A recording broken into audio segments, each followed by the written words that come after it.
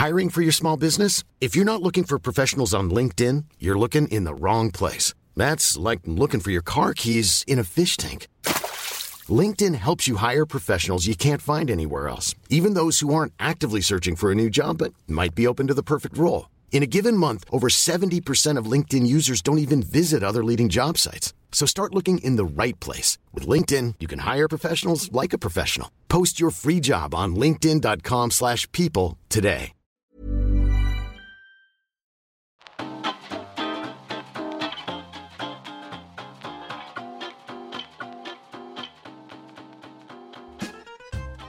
Hello, and welcome to Gays on Film. This podcast is where we, a pair of gays, talk about what we're watching. I am Declan. And I'm Ned. And in this episode, we're going to be talking about Guardians of the Galaxy, Volume 3. Oh. We'll be talking spoilers throughout as always, so proceed with caution. But before all that, Ned, I'd love to know what you've been watching since we last recorded. Oh, well, I feel like I'm back on the film watching wagon. There were a few weeks where I didn't really get much time to watch anything. But we're back. We're back. We had a bit of a old-timey Spielberg day. We did. When my brother and his girlfriend were visiting for the weekend. And we were hungover, weren't we, after our housewarming party? So we had a bit of a Spielberg afternoon, evening. Yeah, we did. Yeah. It was a fantastic party, thanks for asking. And, I did feel bad there. We got a couple of noise complaints. So if any of our lovely neighbours are listening, I do apologise. Probably won't happen. It's not again, the noise I feel the most again. bad about. It was the fact that a bottle went off the 8th floor balcony. And I remember when you told me, they've said the bottle's gone over. I thought, I don't think a bottle's gone over. And I looked off the balcony and I just saw this, glass obviously smashed to smithereens from an 8th floor. Yeah. So if you learn one thing from this podcast, listeners, don't drop a glass off a skyscraper. If you have a party... Not that we're in a skyscraper, but... On the 8th floor, have a no glass outside rule like they do in bars. Good, yeah.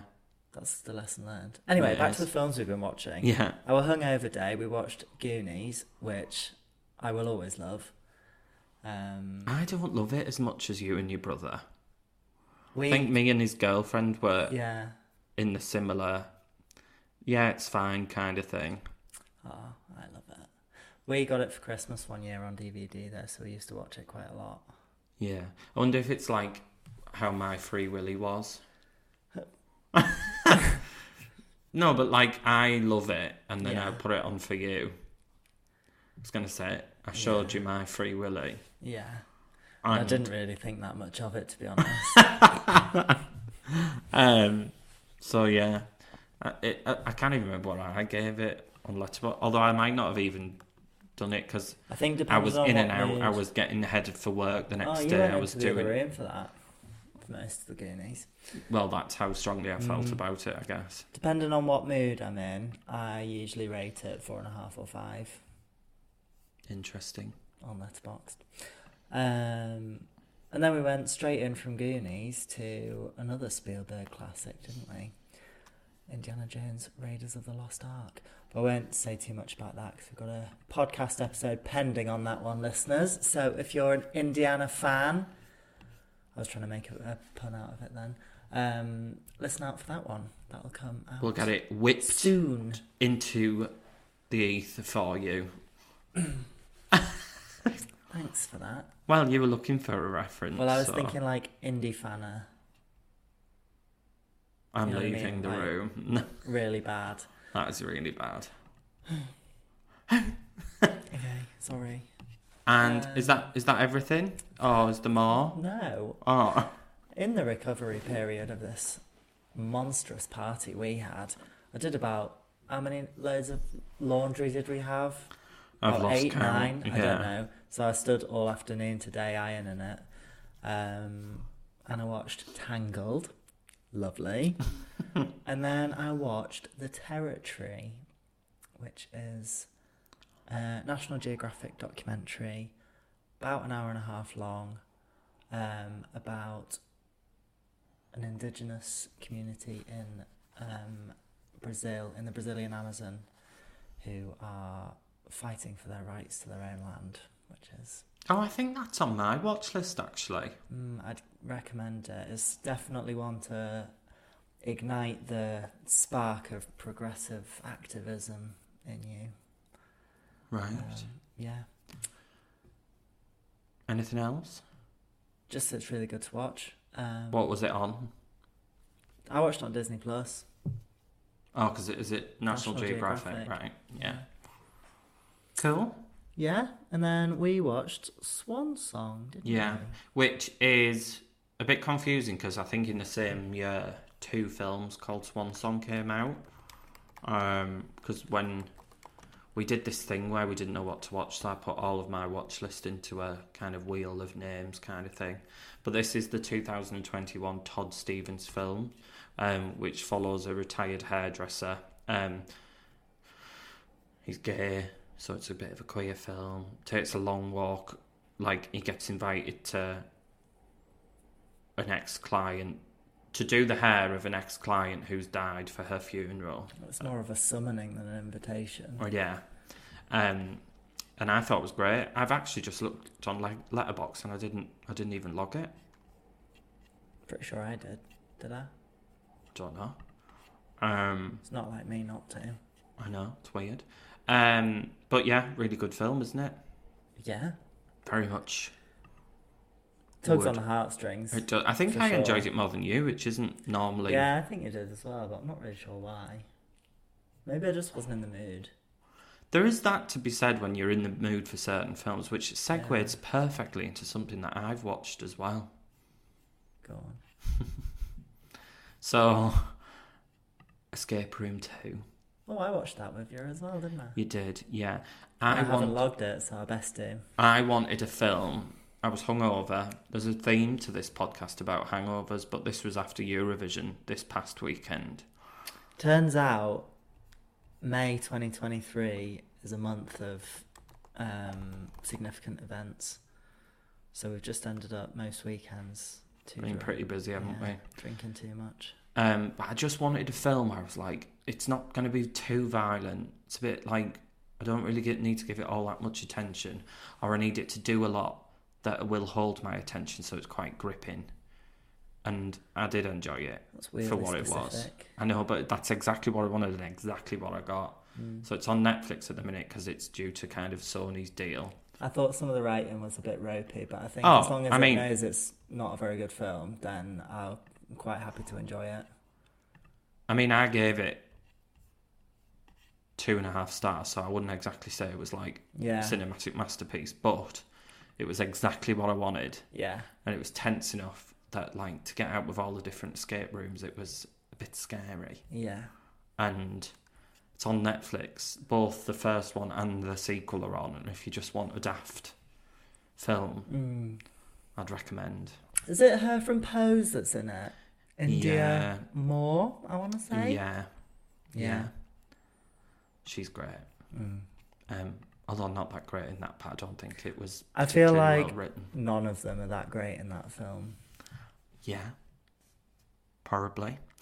And then I've watched other bits, but this is just to highlight some of the telly highlights. I'm imaginative with my words this evening. But Ted Lasso, the latest episode that I've seen, I don't bring up every episode I watch weekly, but it focused on a lot of the story was about one of the team members coming out as gay. So I thought with us being gays on film, I would talk about it. And I thought it was really well handled. And I actually think that there's a real notice. I've really noticed Ted Lasso get a bit more liberal. We've had like a lesbian couple this season, this gay footballer. And I think I've read that it's a response to Trump or something. Like, does it feel, and here's a question completely no prior assumptions or anything, or knowledge, does it feel like it's being the best type of inclusive, or does it feel like they've sort of thought, we probably need to tick some boxes? No, I don't. I wouldn't say it's either. It's probably in the middle. Yeah. Like,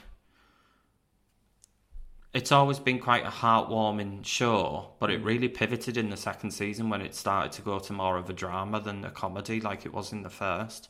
And now in this third, some episodes are like an hour long, so it's like a full-on drama with some comedic bits in. Yeah. But it was great. It was really nice. I finished You season 4. You finished me. Which I will say, I wouldn't necessarily call You a good show. It's just quite addictive. But this 4th season, especially part 2, because they did that thing where Netflix split some seasons now, like a month or so apart. Okay. They're doing that with The Witcher season 3 coming up. That finals part was, it went to places I did not see it going, and it was stupid. In a bad way? I didn't think it was particularly... Basically, I'm sure it's been on Netflix a while, but the whole first part of the series was like, oh, who's killing all these people? Because Joe didn't think it was him. Turns out he'd been disassociating and it was him, and I was a bit like, oh, this is a bit stupid. Oh, wow. How imaginative. Yeah. And then I would just like to highlight Star Wars Visions Season 2, because I haven't watched them all yet, but I just think they're so inventive. They're the ones where each episode's a different animation studio. Yeah. And I just think they're so cool. I did watch that Aardman one with you, didn't I? Yeah, I mean, some of them I like more than others. Some of them are the animation is a bit too weird sometimes, but I think the world is getting used to different animation styles after post Spider-Man Into the Spider-Verse. And Puss in Boots was very different to kind of the generic animation that we see. So I do think there's more and more different types of animation coming through, which is great. But I just think it's lovely little bits of Star Wars content if you've got 15, 20 minutes. Lovely. But yeah. Get your galactic fix in. Yeah. What's been in the news then? So this has been in the news for a while, but the WGA, which is the Writers Guild Association, I think that's what the A stands for, is striking in Hollywood, which, when they last had a long strike, had real kind of detrimental effects on Hollywood films. When was it? One good example is the reason why Quantum of Solace, the Bond film, wasn't very good, is they decided to go ahead and finish it without having kind of a writer involved. They just kind of made it up on the spot. And there's also talk that when current contracts end, the Directors Guild and the Producers Guild and potentially the Actors Guild will all join on the strike as well. So Hollywood... Are they striking like with everyone else for pay and working conditions? Yeah. Cool. And I think if you hear actors, you think, oh, well, they'll be paid a fortune, but there's a lot of actors out there that will not be. But I think the writers are very concerned because a lot of it is to do with kind of what's happened with streaming. So before, if you wrote episodes of Friends, you would get money forever when Friends was sold to E4 or whatever. Yeah. Whereas streaming now, because you write it and then it belongs to that streaming platform and can't really be distributed anywhere else, your residuals, as they call it in the biz, drop right down. So you can't make a living off of a show. Pretty much, yeah. It's changed a lot, and they have really big writers' rooms, so there's like loads of people in the room, and they obviously have to pay everyone, so it's not all that well distributed. Yeah. Interesting. Oh my god, wasn't one of the... Ooh, who was it? Can't remember what country. At Eurovision, the first performance, I think, and they were dressed in red, and it was about... Edgar Allan Poe. Who the fuck is Poe, or whatever it is. That's a Star Wars reference. And one of the lyrics was something like 0.003 pence per, or cents, I don't know. Per stream. So musicians aren't making money off of streaming either. Yeah. And I think I mentioned on the podcast before, I do think studios are coming round to the fact that they all can't make the money that they thought they could off streaming, and the theatrical experience is not going to go anywhere. And turns out people love the cinema. They do. We do. But I very much am in solidarity with the writers, and I hope, from a selfish perspective, that they do get the deal that they want quite soon, because this will start to have major, major effects on film and TV coming. If scripts are in the can currently, we're fine. I think I read that something like House of the Dragon season 2 that was completely written, so that will still go ahead and film. But what's interesting is like a lot of these shows and films still have writers during filming when things get changed, so that makes sense. You risk them not being able to tweak things when they're maybe not, or half-assing the tweak, or really making a hash of it. Well, exactly, and you hear like on Marvel films, sometimes they're literally rewriting parts of the script because it's this massive web of all these different shows and films that they need to... So I do think it's gonna... I've already saw something today that The Mandalorian Season 4 is halting production whilst the strikes are happening. Okay. So... It might give us a bit of a window to watch some more old-timey films then. I know, but the other sad aspect of it for me is I feel like Hollywood's just got back into gear post-pandemic, you know. You've got Mario, which is on nearly 1.3 billion worldwide. Oh my God, that's still Guardians climbing. is probably going to go over 600 million worldwide this weekend, which is great for the MCU, especially after Ant-Man flopped. Yeah. And I just think they've just got it all firing on all cylinders again, and potentially we might be in a year or two where there's a lack, I wouldn't say a lack of content, because there's so much content out there at the minute, but there'd be a lack of, a reduced amount potentially of films and TV shows coming out. But as you say, might give us a chance to catch up. Maybe it'll get some like great films back into the cinemas where they've got spare screens and they want to put some like that are worth seeing on IMAX again or whatever. Who knows? If you're listening, cinema execs, make the right choices. Yeah. Well, what a time we have had. But now, it is time, dear listeners, to cast our minds into the future and get excited for what's coming up in the world of film. It's time now for Trailer, Trash or Treasure. What do we have this week, Declan? So... we always try to pick a trailer that only came out like in the last week. Yeah. This one I think has been out about 2, but there's no way that I couldn't not do it. Oh yeah, we're absolutely doing So it's Dune Part 2, everyone. Do you know what I thought you were going to do? What? The, like, scream singing. I'll do that when we go see Hans Zimmer in a few weeks. Exciting. Exciting. So... yeah, as always, link will be in the show notes if you'd like to watch along, and we will see you right after the sparkles. Well, it looks like an excuse to rewatch the first one. I mean, I don't need an excuse really to do that. Well, maybe we should do an episode on Dune at some point over the summer when the release calendar gets a bit sparse in August. Yes, perhaps. So, in this trailer, he rides a sandworm, which is cool. I will say, Denis Villeneuve does world building and sci-fi, I think, like no one else. It looks, again... what else do I know them for? Well, he did Arrival. What else did he do? I liked Arrival. I thought it was weird as Arrival. It was on my reading list for... Oh, was it a book? No, the film was on my reading list for my masters at some point, because we were talking about how language shapes your view of the world, and it's really, really interesting to look at it through that. Anyway, this isn't about Arrival, this is about Dune. He did Blade Runner 2049, which I know you watched the first one recently. Coming up on my list, that one. I just watched Blade Runner. Oh my god, I didn't even speak about it. You didn't. Let's not do that now, though. And yeah, it shows a lot more of Zendaya, which can't be difficult because she was hardly in the first one. But Denis has said that the first, which was actually a criticism of the first film, that it felt like a part one rather than its own story.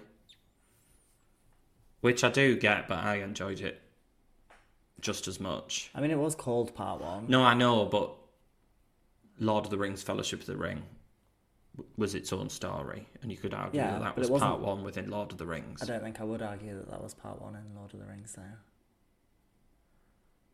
though. Well, a lot of people criticise it because it felt like it was building towards something, but it was like 3 hours of build. This is clearly very, very much like building towards something big. Yeah. And I'm determined to finish the book when we're in Mallorca to see what happens, because I can't wait to November. I think that when Dune Part 1 came out, people weren't quite as used to 3-hour films as they will be by the time this comes out. Yeah, there's been a lot, hasn't there? A lot of 3-hour films. Like, the average film length is at least half an hour longer than it once was. Yeah. We see some new characters in this. So we see Florence Pugh as Princess Irulan, who is the Emperor's daughter. We don't actually glimpse the Emperor, who is going to be played by Christopher Walken in this first trailer anyway. I did spot Dave Bautista. He was in the first one. I know, but I spotted him in this one. We also see new people. Austin Butler with his bald cap on, looking very menacing, as a Harkonnen. So he's a baddie. Leia Seydoux as Lady Margot, who's a Bene Gesserit and a close friend of the Empire. Just looks so good. I think this film does really well that they use they use real world locations as well. Oh, definitely. Like, obviously, I know there's a lot of special effects involved because there's flying obviously dragonflies as ships. But I think you'll find they're called ornithopters. I know they are. But yes, can't wait for it. Very much a treasure. Although I will say, not as much as a treasure as I thought I was expecting. Because one of the trailers for the first Dune used a Pink Floyd track, and something about the way they used the music and the visuals, it was really good. Whereas I thought it was strange with this trailer that they decided to kind of just use the Dune soundtrack for this one. I mean, to be fair, putting myself in the shoes of someone who thought Dune 1 was okay, I don't know if this would make me excited to see Dune 2. But because I love Dune 1, I am excited to see Dune 2. You know what I mean? Yeah. I think it's got quite a... Let me have a look. So it comes out on the 3rd of November, unless it changes, but I don't see why it would. It hasn't... So the first film did very well on premium screens because they very much pushed, like, go see this in IMAX, which absolutely, why wouldn't you? But a week after the Marvels comes straight out, so I think that'll take all the premium screens, so it depends on... And then the week after that was straight to the Hunger Games prequel, so it's quite a stacked month, November. So we'll see how it goes. But yes, interesting. Treasure for me. Treasure for me. And that brings us... I was on the wrong screen then, sorry. Silly. And that brings us to this week's headline feature. It's Guardians of the Galaxy Volume 3, coming up after this break.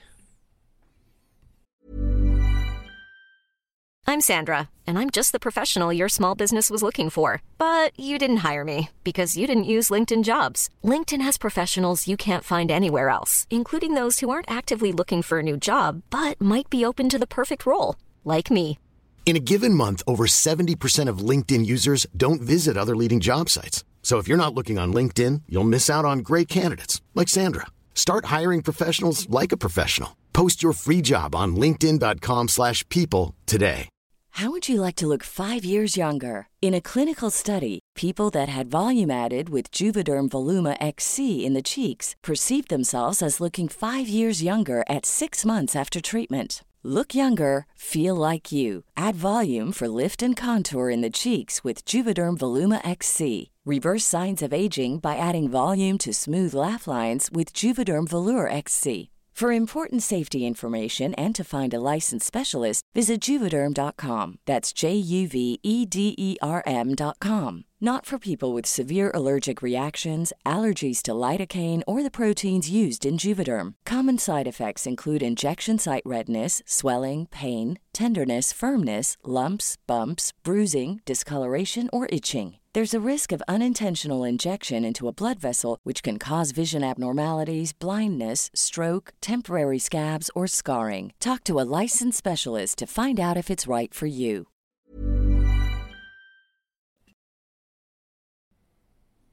Guardians of the Galaxy, Volume 3. You sounded like you were doing the match scores then. Macclesfield Town 2, Luton 4, He was struggling to think of locations. Well, I went with Macclesfield, which I knew would be quite low in the league, so I couldn't go like Arsenal because that would have been silly. So yes, I did panic. Anyway, Guardians Very of the much Galaxy Volume overthought 3. Literally, I will preface this. So we've seen it twice. Probably one of my favourite Marvel films ever. Oh, comfortably in the top 5. I was going to say comfortably in my top 10, maybe in my top 5. Oh, I was going to say comfortably in my top 5 without thinking about it. If I were to sit down and order them That's a good point. It's probably still up there. Yeah. I think the marketing of this film was so clever in the sense that they set expectations that someone was going to die in a lot of what they were saying. Did they? Yeah, like the trailers framed it that, it's this Rocket's, and is Rocket going to die? Or they framed it that this is the final film of the Guardians, so then everyone just presumed that someone's going to die. But the marketing did lean into that as well. And even in the film, I think with that marketing, there was a few spots where I thought, this is where it's going to happen.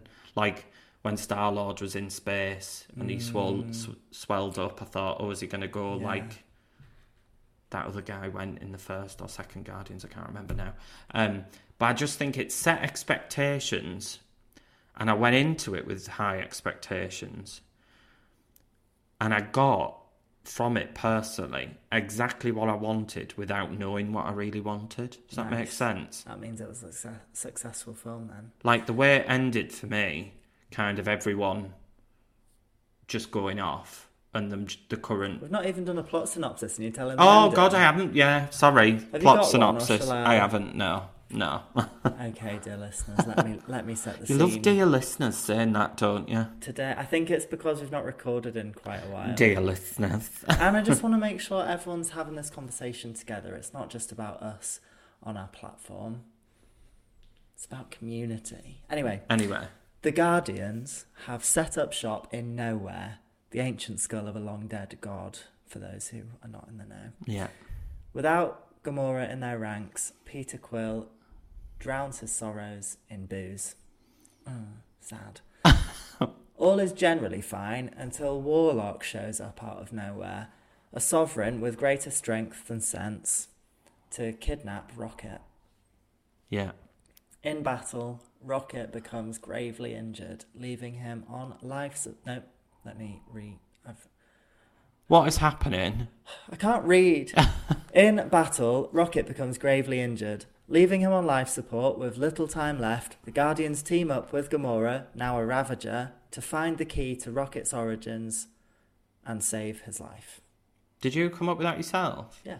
Well done, that's good. Yeah. Not copy and paste job here.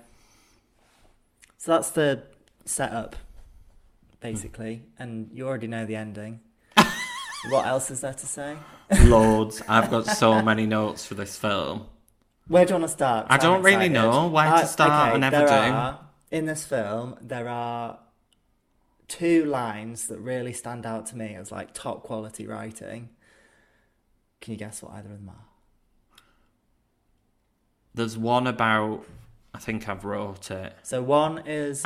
You just asked me. I know, I'm going to say one is Rocket's line and one is the High Evolutionary's line. So the high evolutionary line is something like, there isn't a god, that's why I stepped in. Yes. And he's like so fierce and frantic. Yeah, which was like another Marvel line that was like in WandaVision where Vision said, what is grief if not love endearing, or something along those lines. I was like, that... Cinema. Straight away. Yeah. No, and to talk about the High Evolutionary. Yeah. Chukwudi Iwuji, sorry for absolutely fumbling that. His performance was fantastic. So chilling. Oh my God. And it's been like, not so much post Endgame, because I think actually villains have been quite good, but before Endgame everyone's like, Marvel villains are rubbish. But like Phase 4 and 5, we've had High Evolutionary. Yeah. Shang-Chi's dad. Yeah. Who was quite good. Well, who was the one? We've had Kang. The other one in... We've had shit tons of Spider-Man villain. Oh no. Was it a Thor villain?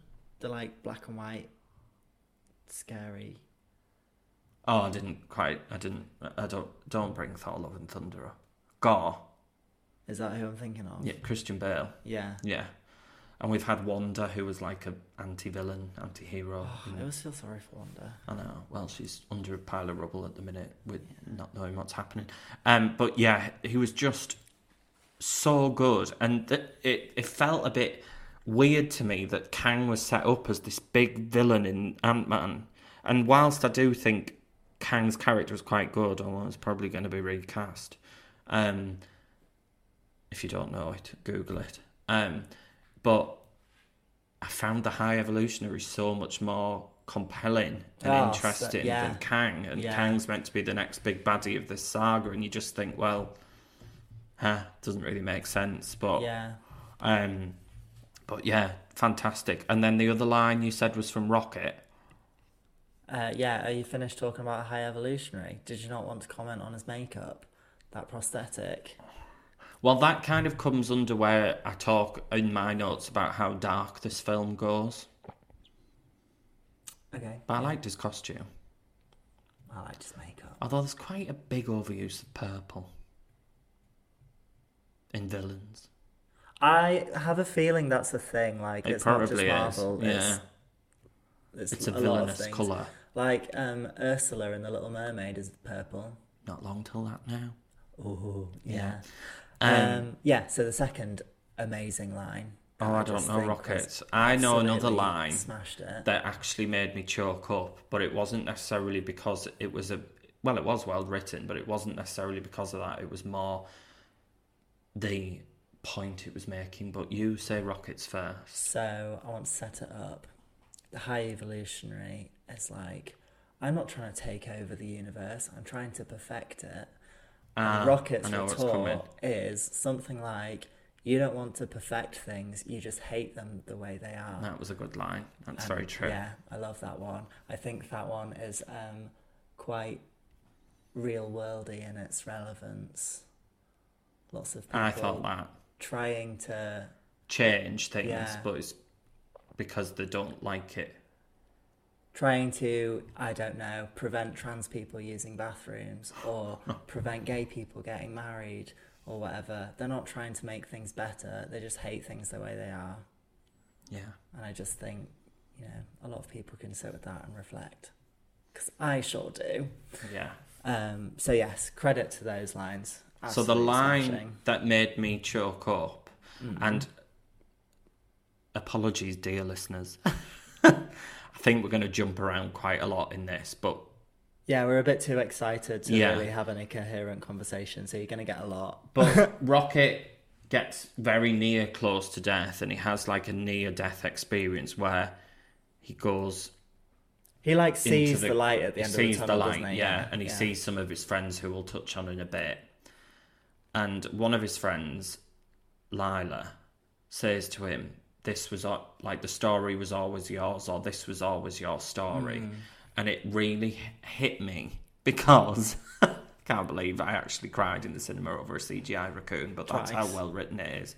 But it felt quite meta in its sense, because Gunn has always said that he thought this trilogy was kind of Rocket's story, and it to go now from what we've seen in this film and his character arc in this film. Granted, he's not around in a lot of this film, because in present anyway, he does have quite a lot of flashbacks, but because he forms the central theme of this film. But if you look right back now over all of the films Rocket has been in, like him getting disgruntled about when people are calling him certain animals or the way he reacts to certain things, it all just like the payoff of it all was just so good. Yeah. And obviously he doesn't die, and Lila's like, he's you're like, not ready now. Oh, and she's like, the sky, it is amazing and forever, which is a really cute line from earlier in the film. And then he's like, can I come too? And she's like, yes, but not yet. Oh, I know. Yeah. So shall we, whilst we're kind of on Lila, shall we talk about how dark this film actually gets? Oh my God, so it's like... It's like Peter's wet dream, isn't it? People have been saying. Yeah, it's very... The edge of graphic animal cruelty, isn't it? Yeah, well, yeah. And so you've got the way Rocket was trapped from being, are they cub raccoons? Probably. I would have said so. Like Or right a from being kitten? a baba, let's say. A wee bear. A wee bairn. Like the way he was like manipulated. And there's actually a scene where they watched the video of what happened to him, but they didn't actually show it. They just heard it because obviously it was that barbaric. And then in his cages, he befriends other animals that are being experimented on, who all don't have names, but then they all have this cute They'll scene just where have they all experiment numbers. lie down together and they all ask what we'd like now we're friends, should we come up with names? So we have Lila the otter, we have Flaw, who is this bunny rabbit, which is slightly scary looking but quite cute at the same time. I think Flaw visually makes you really, really uncomfortable, but she's so adorable and innocent. And then we have the walrus, Teeth. which we laughed at because we always say teeths as a couple. Are you going to clean your teeth? Or... I think because when you smile, your teeth come out a little bit. Yeah. So I'm always like tapping them and going, teeths. And then we told ourselves that James Gunn must have listened to our podcast when it started and decided that would be a cute name for a walrus. But even the walrus is like, I want to call myself that because I've got big teeth and everyone's got teeth, but mine are bigger. That was good, that. Yeah, it was. That was cute. So we get them, befriends them, they all get killed. Oh, which is tragic. Just as they're about to escape. Yeah, because they've all thought that they're going to get to see the sky and go to this new world that the High Evolutionary has built, but not their versions of the experiments. He wants like the perfect versions to go down to this counter-Earth that he's created. So Rocket finds out that they're not going and helps them escape. Lila is shot, and then in the skirmish following... That's a good word, skirmish. Teeth and Flaw are also shot, so that's sad. And then Rocket absolutely screams and loses his head, jumps on the High Evolutionary and literally, like, mauls him. And that's why the High Evolutionary, as we find out, has these kind of... Well, it's like a prosthetic face mask, but it's like he's put a second skin on his face because Rocket had damaged his face so much. I commented prior, I more meant like the special effects makeup. I didn't mean his mask was mind-blowing. I mean, it was a mask. No, but just how dark it had got that like Rocket jumped and like mauled him. Rocket did that. Oh my god, on Counter-Earth though, it was so brilliantly stupid. It literally just looked like Earth, except the Statue of Liberty was a statue of the High Evolutionary holding a monkey.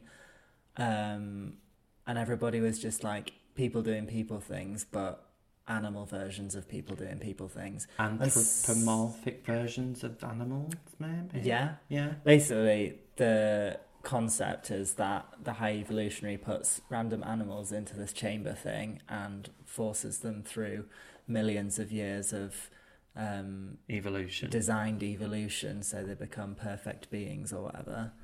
I didn't get that. Siri? Try again. That's the first time that's happened, actually. Siri obviously wants to get involved. Really obviously throwing Siri me likes off. Guardians of the Galaxy. But that was another bit that was dark. The destroying of Counter-Earth when the High Evolutionary is deemed that he's not happy with it.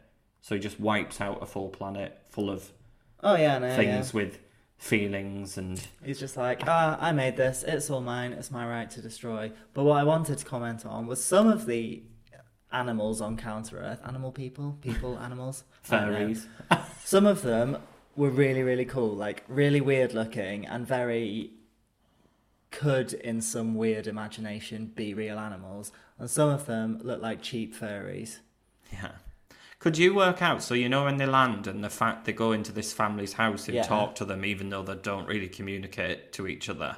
Have you never tried having a conversation with someone who doesn't speak in the same language? Well, yeah, but that wasn't even it was a language, but it was not on Earth. Could you work out what they were? Yeah, they were like bats. Were they bats? Yeah. I was on Aardvark for a bit. I don't think they were an aardvark. But what I found those animals really funny, but not even in like they've really tried to force a joke in here. Like when they were all looking in the window to see what was happening in the house. And it was just like nosy neighbours. But when they came out the house and they all tried to like pretend they weren't watching, there's this one that looked like an emu or something. And the way that one was like trying not to look, like he was nosing, it really made me giggle. Even when Peter Quill's like, is that your car outside? Can I borrow it? And the husband or the dad or whoever it is like, oh no. Speaking of the car, MCU's first F-bomb. Yes, and hilarious. Yeah. But yeah, really funny. You allowed one swear word in a 12A. Well, one F-bomb in a 12A for it to still be in a 12A, so they used it. Oh. But it was really well deployed. I thought it was really funny. Yeah. And I just think that's a good way into leaning into some of the other characters. So I thought Nebula in this... Well, I think highlights for me were probably Nebula and Mantis. I agree. And Nebula was so funny, especially when she couldn't get that car open. But also when Gamora was like, the girl that you fancied, because obviously Gamora now is the one that's from back in time and doesn't really know the Guardians. You know, the girl that you fancy sound more like her, and points at Nebula, and her and Chris Pratt are like, no, and then they like look at each other. I just think the comedic timings, and honestly, to think she started in Doctor Who or made a big break in Doctor Who, I just love that even more. Yeah. I think Nebula might have become my favourite Guardian. I actually think Nebula's probably got one of the most well-written arcs across all of the MCU. Like her story from like coming in, being an antagonist to Gamora. She obviously had run-ins and things to do with Thanos and all these kind of bits. I just think and the way it ends and the way her arc ends is just great. And I thought Mantis has always been a funny side character, but not really been... She's always a bit crap, I would say, up until now. Honestly, I can't actually remember a whole bunch of what Mantis has done. The main thing she's done is when she came down onto Thanos' head and she put her hands to try and make him sleep so they could pull the Infinity Gauntlet off him. Okay. But other than that, I mean, it didn't work because he still managed to snap his fingers. Yeah. So, but Mantis was really funny in this. Oh, brilliant. Like, I can't pick out... And she brought like a wisdom. She had a bit of depth.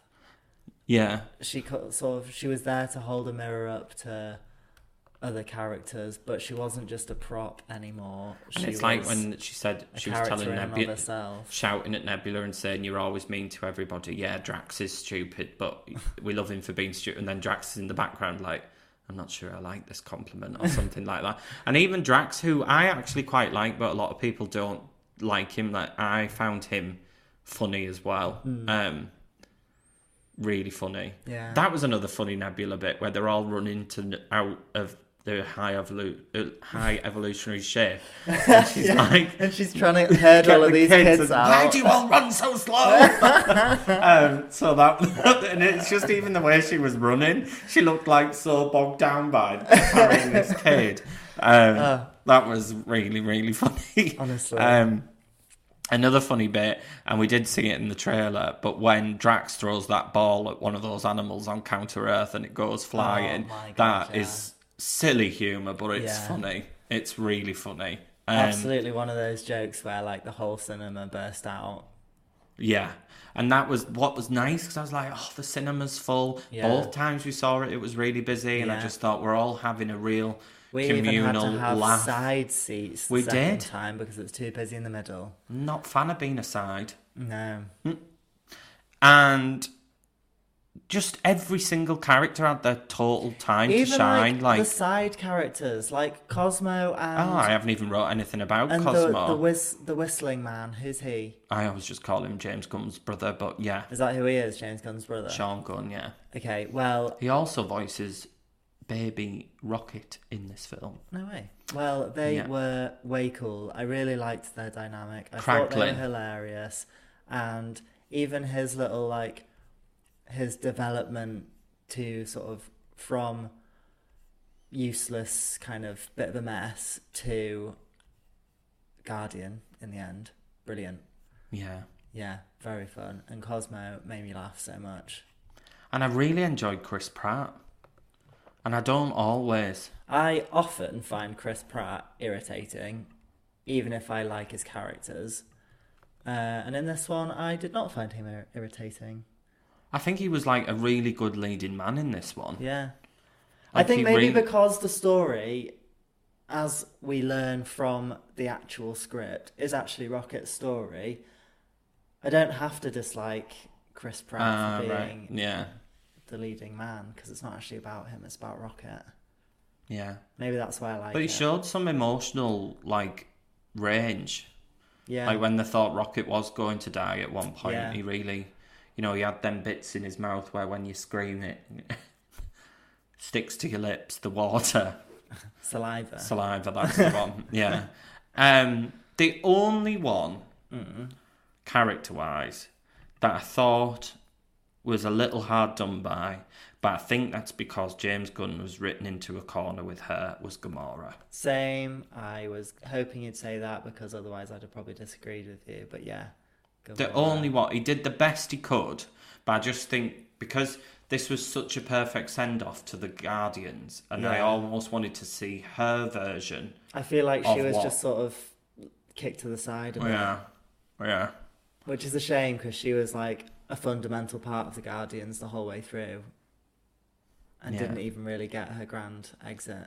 But I guess that's going to happen when it's part of another big. It was quite a complex, universe. it's quite a complex way to bring her back into it, and it still makes sense in the universe of it, I suppose. So, did you like Will Poulter as Adam Warlock? I didn't dislike him. I think when like his casting happened and all of that, I think I was a bit more excited than maybe was. I don't think he didn't really have all that much to do. Didn't really bring much to the table.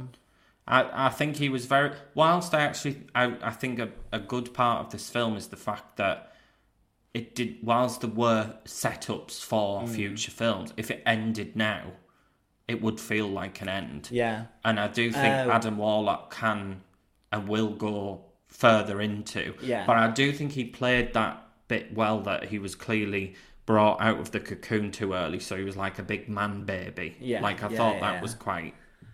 well done. Yeah, he did well with what he had. I just think the character for me wasn't particularly exciting. One thing I think is worth mentioning that they really did Gamora dirty on.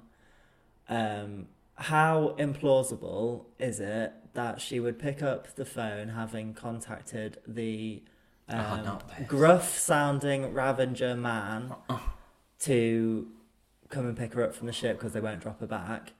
And it's, what's her name? Elizabeth Debicki. Thank you. Yeah. With her posh Princess Diana voice, says, "Salutations. Yes, of course I'll come and pick you up." How the fuck is Gamora going to believe that is anybody apart from this stupid woman? Oh, that's what really annoyed me. It's the one plot point that stopped this being a 5-star film for me. Really? Yeah. Oh, see, I can see past that, because I look at the Ravagers, and there's so many different types of Ravagers that it could have just been another one. She called the person by name. Oh, did she? Yeah.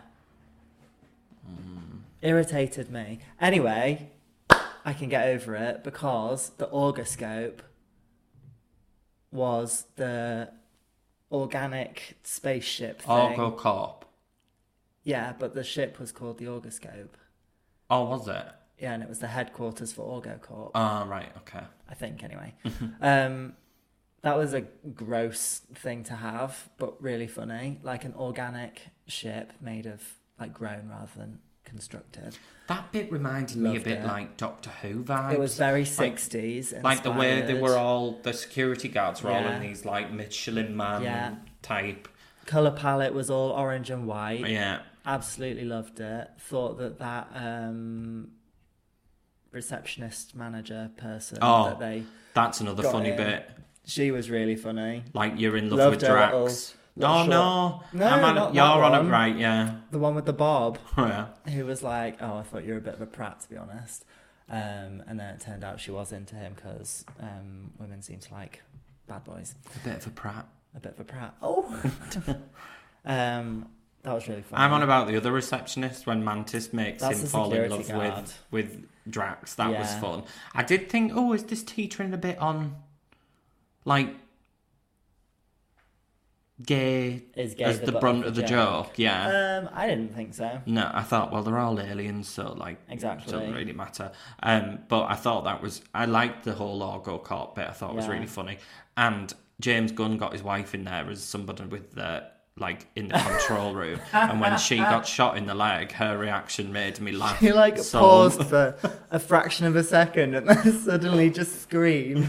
Oh my god, it made me laugh out loud both times watching it. It was a bit like Doctor Who, The Star whole Trek-y thing, vibes. though, like, yeah. The whole thing in that organic ship, all I could think of was, the old Charlie and the Chocolate Factory. Oh, yeah. When they go to the TV room and they're all in orange and white and then they sing about Mike TV. Made me think of that. So that was fun.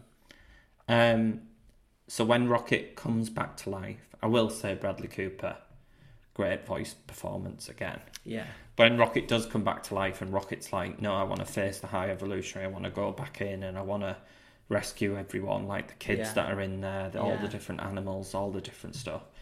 That corridor fight, where all the Guardians go in together, one of the best action scenes I've seen in a long time. And I will say, throughout the full film, the way Gunn places the camera in really inventive ways makes it... It started quite early when Warlock attacked Nebula, and when he ran at her, we saw the camera as Nebula getting pushed through nowhere.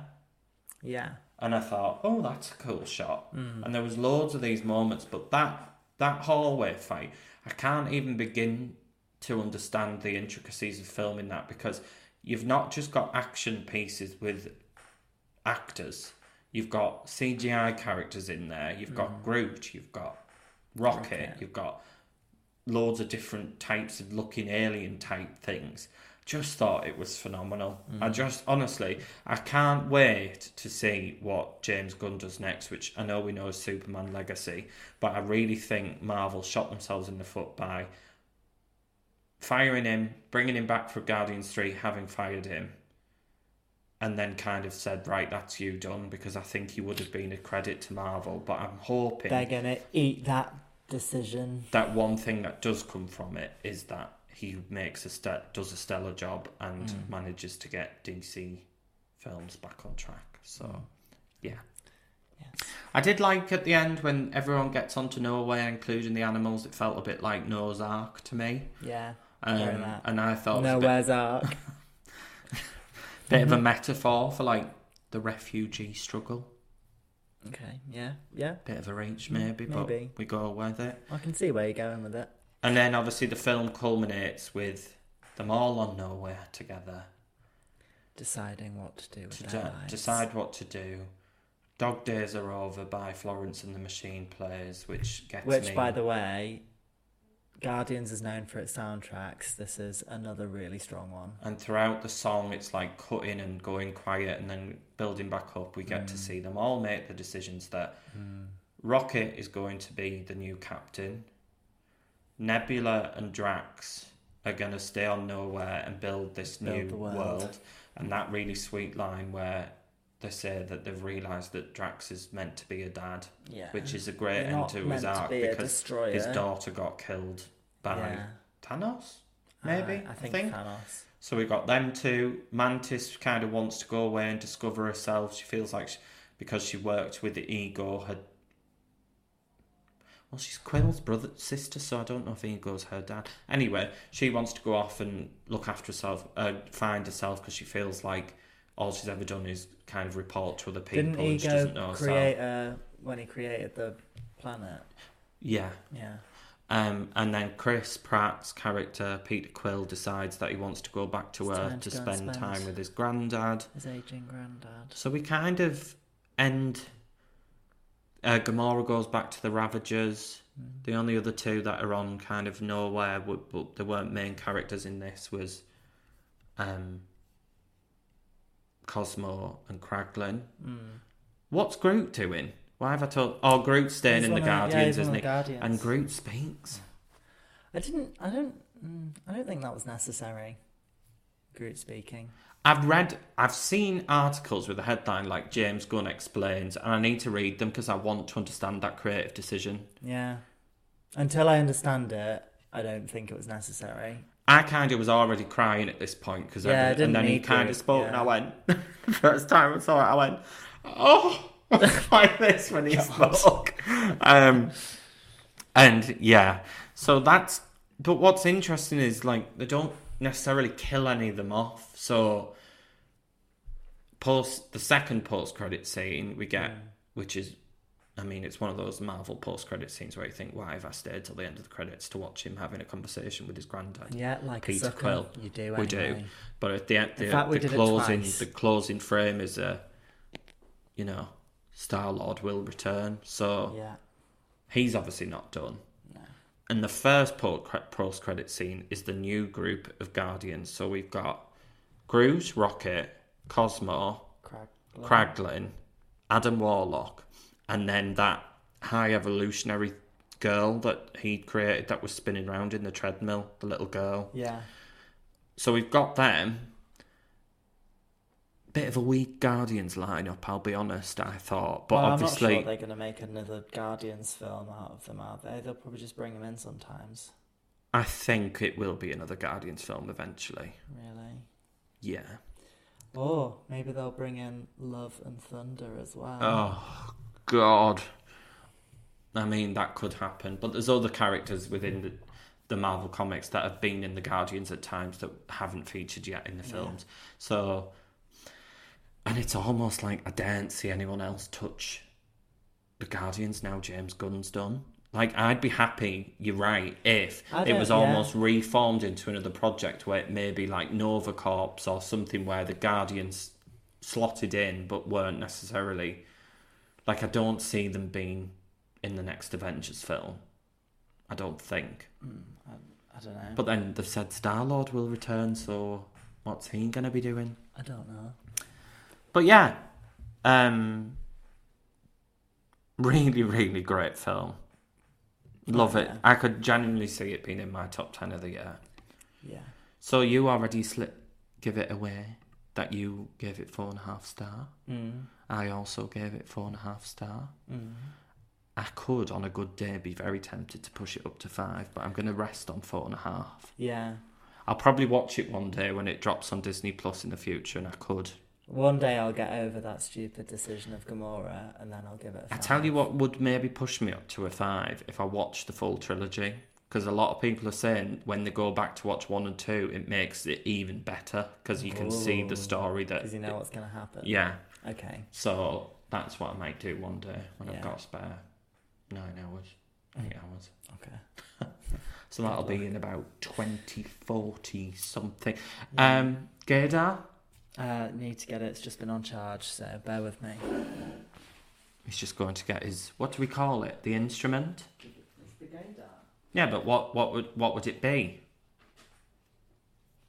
I don't know. I would call it a machine, but I call my phone a machine, so... No, you don't. You call your phone a machine? And a laptop, yeah.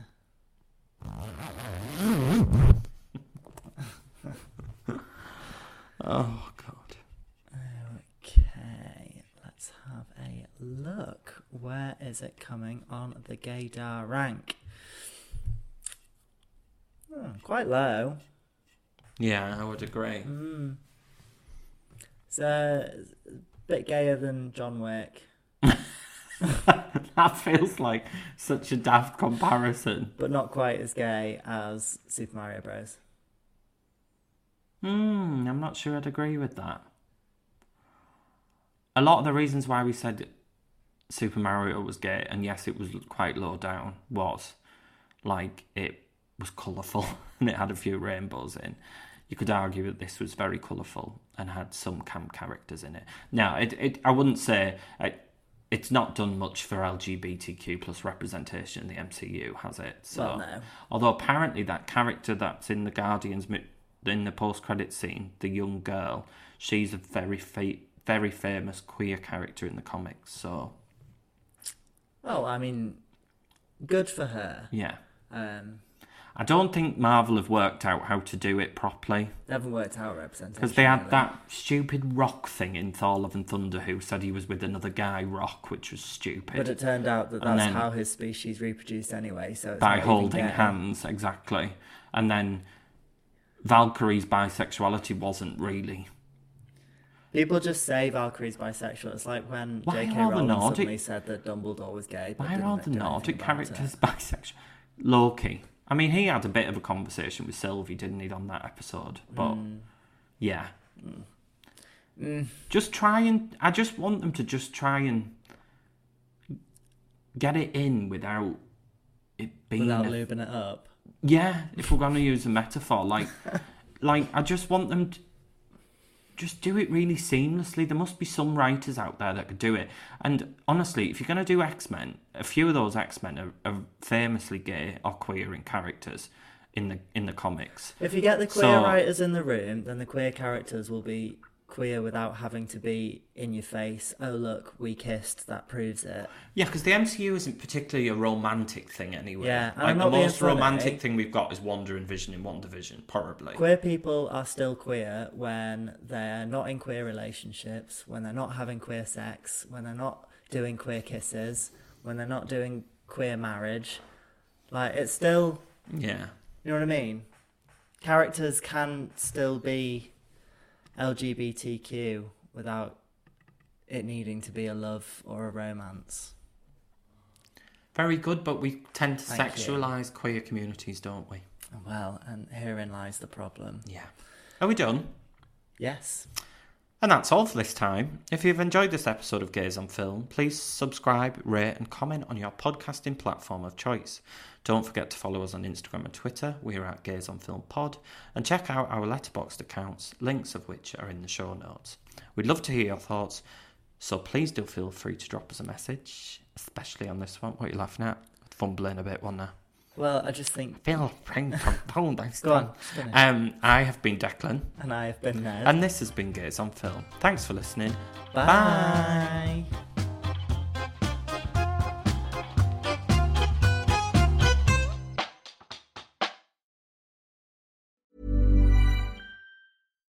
If you're looking for plump lips that last, you need to know about Juvederm lip fillers. With Juvederm Volbella XC and Juvederm Ultra XC, your lip look, whether it's subtle or bold, can last up to 1 full year with optimal treatment and no additional maintenance. Find a licensed specialist and see if it's right for you at Juvederm.com today. That's JUVEDERM.com.